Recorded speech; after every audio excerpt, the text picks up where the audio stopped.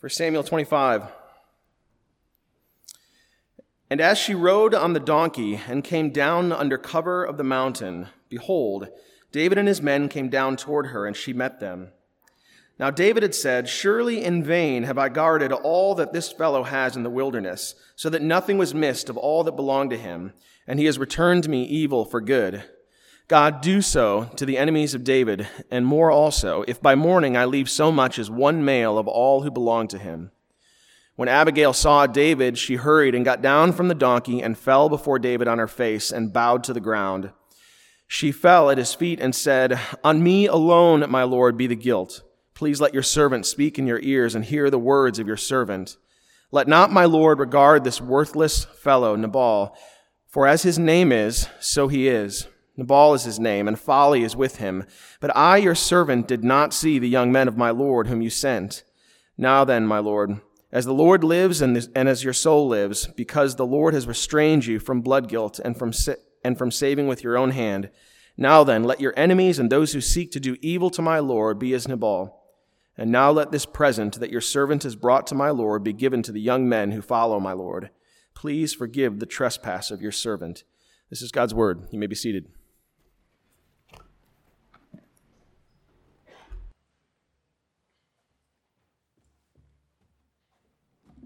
Good morning, Christ community. My name is Jason Baum. I'm another of the elders here at the church. It's my privilege to bring this passage before us this morning. For those of you who don't know me, and even for those of you who do, you will know that I do love the movies. I love to go for a few hours, sit in a dark theater, forget the world outside, put a big tub of buttery popcorn on my lap, and be transported to another world. One of the funnest worlds for me to go to are the superhero worlds. When I was younger, my favorite superhero was Superman. The Christopher Reeve Superman movies were the first superhero movies I saw, and I thought it would be fun to fly, to be faster than a speeding bullet, more powerful than a locomotive, able to jump tall buildings in a single bound. I loved Superman. But as I've gotten older, my fondness for Superman has dwindled. Now, there's a few factors to this. First, Marvel is better at making movies than DC Comics.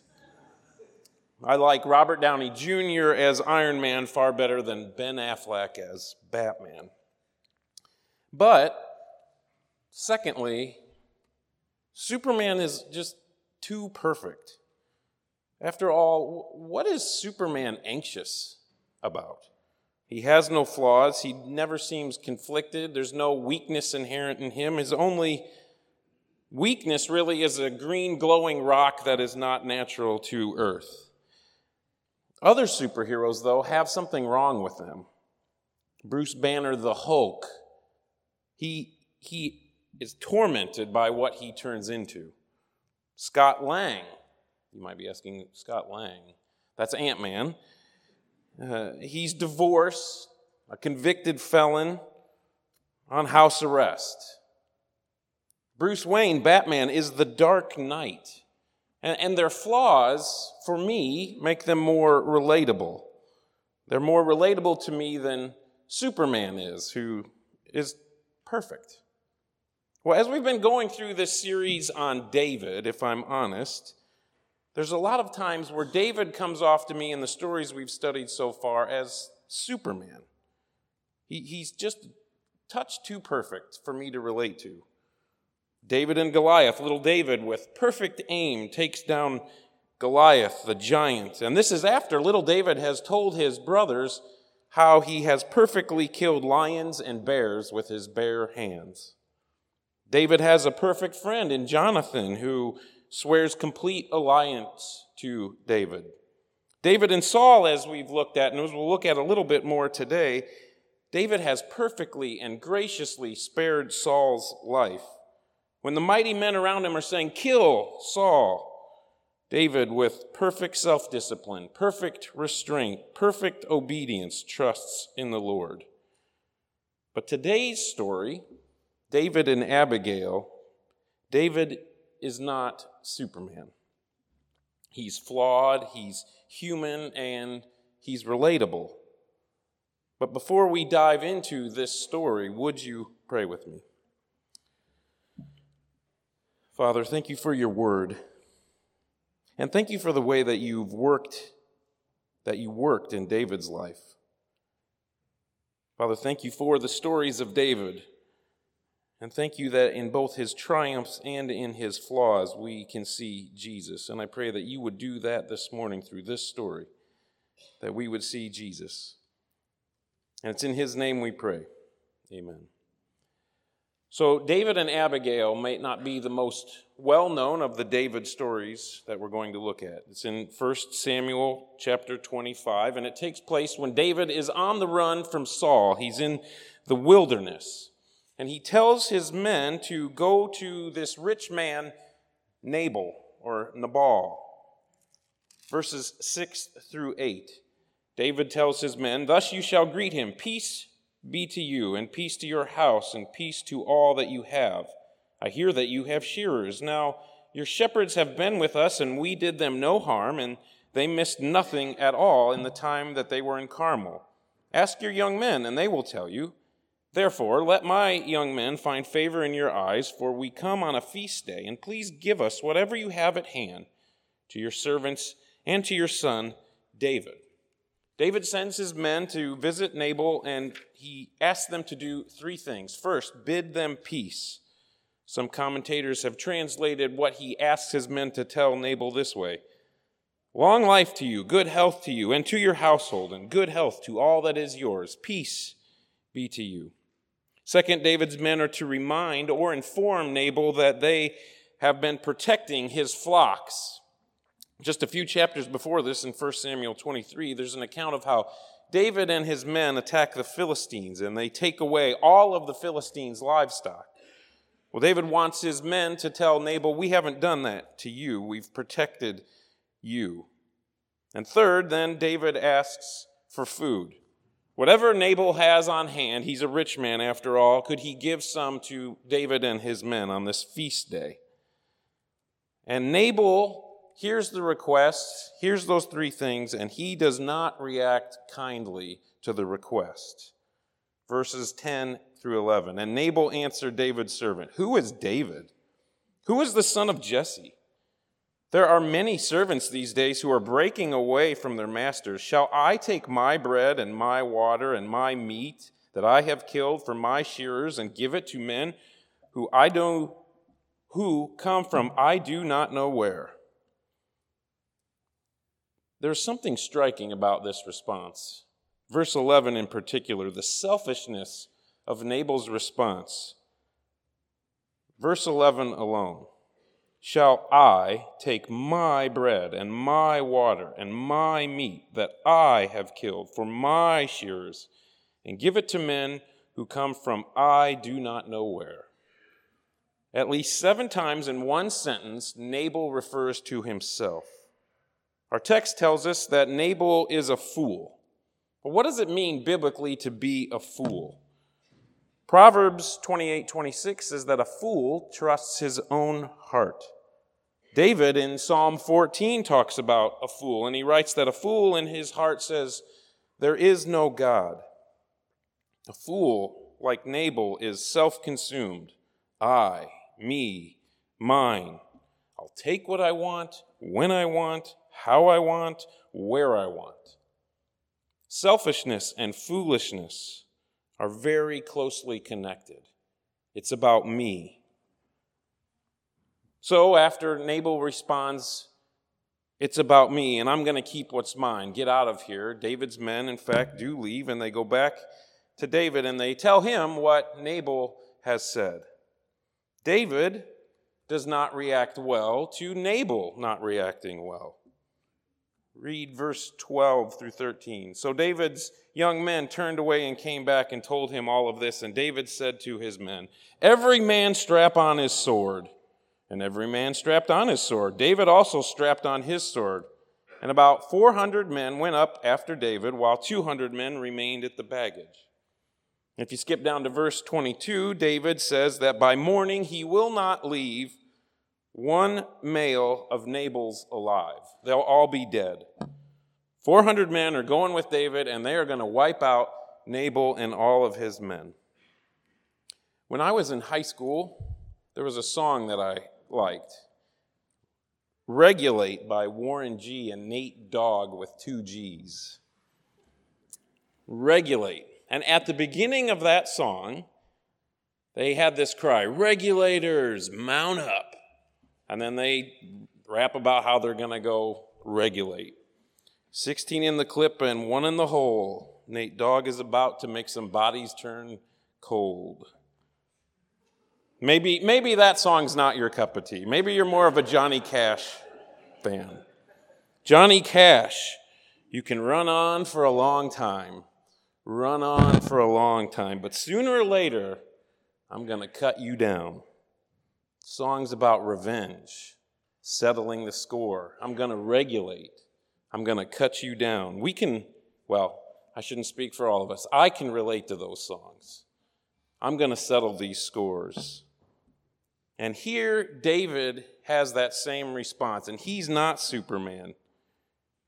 Nabal knows who David is, and David knows that Nabal knows who he is. David's killed Goliath by this point. David has defeated the Philistines by this point. People have been singing, Saul struck down his thousands, David his 10,000s. Nabal knew full well who David was, and yet responded, who's David? Who's this son of Jesse? And David's response, okay, you want to slight me, Nabal? I'll show you who I am, and I'm going to burn you down. I'm going to regulate. I'm going to cut you down. And what is striking about David's instincts here in Samuel 25 is it's sandwiched on 2 accounts of David and Saul. And we've looked at one of these. In 1 Samuel 24, David finds Saul in a cave. Remember what he does? He doesn't take matters into his own hands. He cuts off a piece of Saul's cloak just to kind of let him know he was there. But he doesn't strike down Saul. And in the next chapter, 1 Samuel 26, David and his men again come upon Saul, and he's sleeping. And one of David's men literally tells him, pin him to the ground, stick a fork in him. Put this spear through Saul. Saul is standing between you and your throne. Just end it already. And David doesn't do that. He doesn't take matters into his own hands.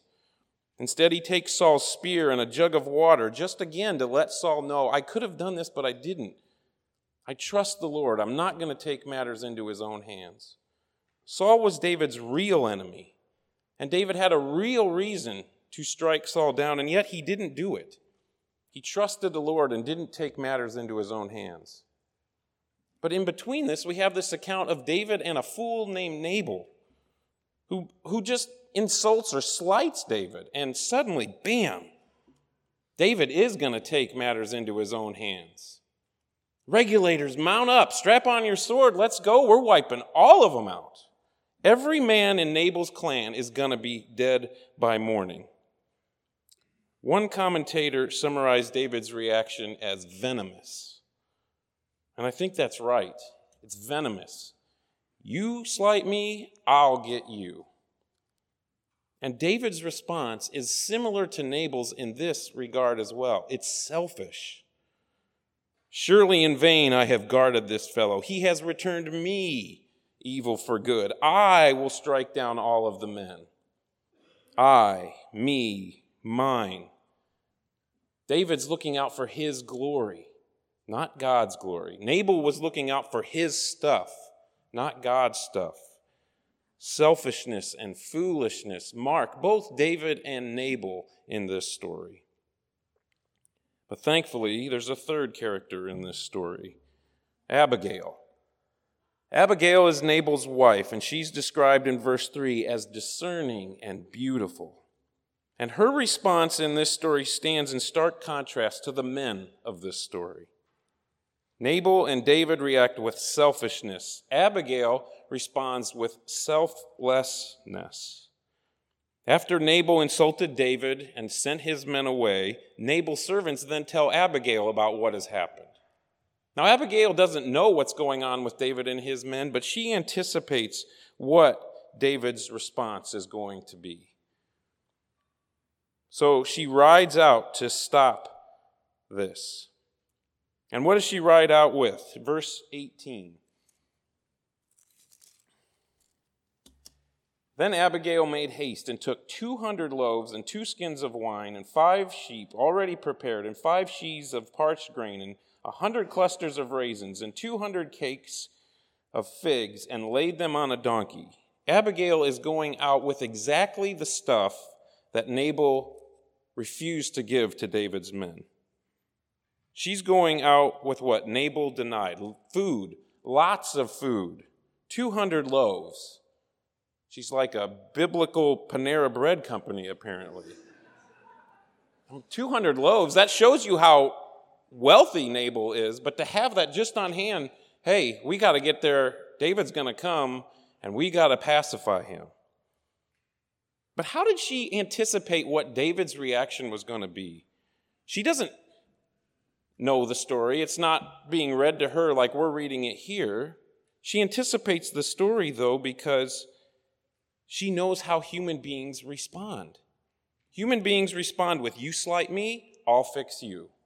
She knew what was going to happen because she knows that David is a human being. But Abigail, beautiful, wise, and discerning, rides out to stop it. Her plea to David, verse 23. We've read it before. Let's read it again. When Abigail saw David, she hurried and got down from the donkey and fell before David on her face and bowed to the ground. She fell at his feet and said, On me alone, O Lord, be the guilt. Let your servant speak in your ears and hear the words of your servant. Let not my Lord regard this worthless fellow Nabal. For as his name is, so is he. Nabal is his name, and folly is with him. But I, your servant, did not see the young men of the Lord whom you sent. Now then, my Lord, as the Lord lives and as your soul lives, because the Lord has restrained you from blood guilt and from saving with your own hand, now then, let your enemies and those who seek to do you evil to my Lord be as Nabal. And now let this present that your servant has brought to my Lord be given to you and the young men who follow my Lord. Please forgive the trespass of your servant. On me alone, O Lord, be the guilt. Please forgive the trespass of your servant. David's venomous selfishness needed someone to intercede for him, and she did intercede. And look at how he responds. Verse 32, And David said to Abigail, Blessed be the Lord, the God of Israel, who sent you this day to meet me. Blessed be your discretion, and blessed be you, who have kept me this day from blood guilt and from avenging myself with my own hand. Abigail's beautiful discretion saved David from blood guilt. And after this, David sends her back to Nabal, and Nabal is having a party. And verse 36 says that he was very drunk. And when he sobered up in the morning, that's when Abigail told him what she had done. Verse 37, In the morning, when the wine had gone out of Nabal, his wife told him these things, and his heart died within him, and he became as a stone. And about 10 days later, the Lord struck Nabal, and he died. Then the story ends with David takes Abigail as his wife, and then he takes, in verse 43, another woman as his wife, and he takes both of these women as his wife when he already has a wife. And it's not an accident how the Bible describes David acquiring these wives. He takes, mine, I want that. When I want, how I want, where I want, I'll take it. The same selfishness that marked Nabal, that marked David, is again present in the way David takes. And this foreshadows flaws of David that we'll see in the future. And that's how this story ends. David taking 2 more wives. Well, what do we make of this story? I think there's 2 things that we can take from this story. First, where comfort lies. At the beginning of this series, Craig told us rightly that the story and the life of David points to Jesus. How exactly, though, does this story of David point to Jesus? Well, it doesn't point to Jesus in that David resembles Jesus in this story. It points to Jesus, though, that David needs a Savior. He needs someone to intercede on his behalf. He needs someone to cure his venomous selfishness.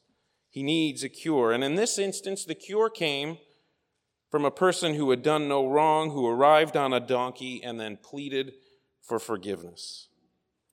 I hope that cure sounds familiar to you.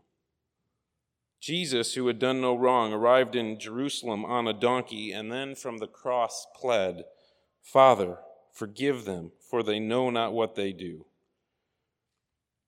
Now, David in this story is more relatable, perhaps, because he's screwing up.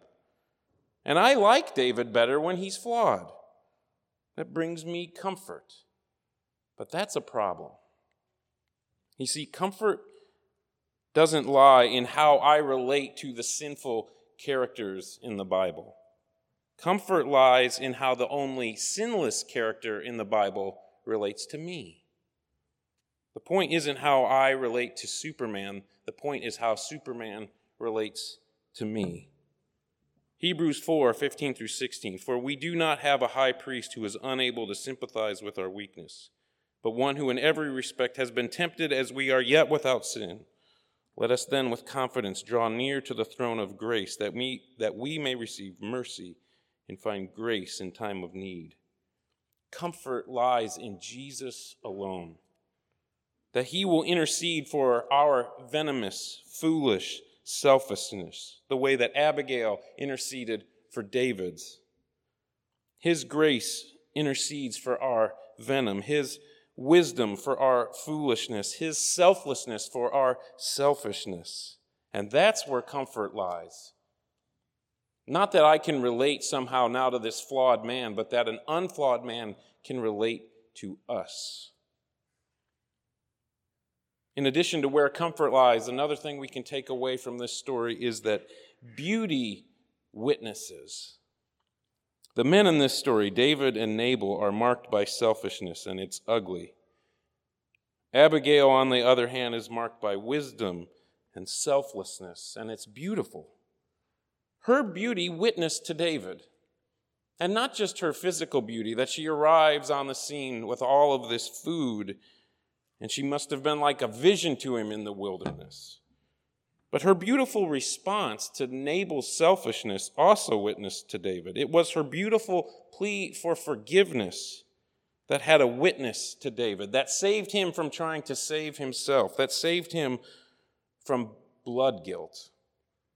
Her beauty witnessed, it showed something to David. And as I've been preparing this sermon and studying this text for this sermon, I've been reminded again and again about the witness that beauty has. On Friday mornings, I'm part of a FCA meeting at our high school. And men get together and we talk about how we can use the platform of coaching youth sports for good, how we can be a transformational rather than a transactional coach. And this week we were talking about team chemistry. And one man remarked about how when a team is functioning properly, it is beautiful, both on and off the court. Take basketball. On the court, there's good ball movement, there's right spacing, good passing, layups. Off the court, there's positive touches. People are giving each other high fives or encouraging one another when things aren't going well, not blaming the officials for their own shortcomings. And when we watch this as fans, we're drawn to it. There is an allure to the beauty of sports when it's played properly. We want to be a part of it. It witnesses to us. Beauty witnesses. Yesterday, as an elder team, we were meeting and praying, and I was also struck by the beauty of the prayers of the Dunn family. Just a few weeks ago, they're asking and they are praying about adoption. Does the Lord have that for a busy family raising two young girls with careers and commitments. Just a few weeks ago, they're praying about adoption, and then last Sunday, they walk in with their new son.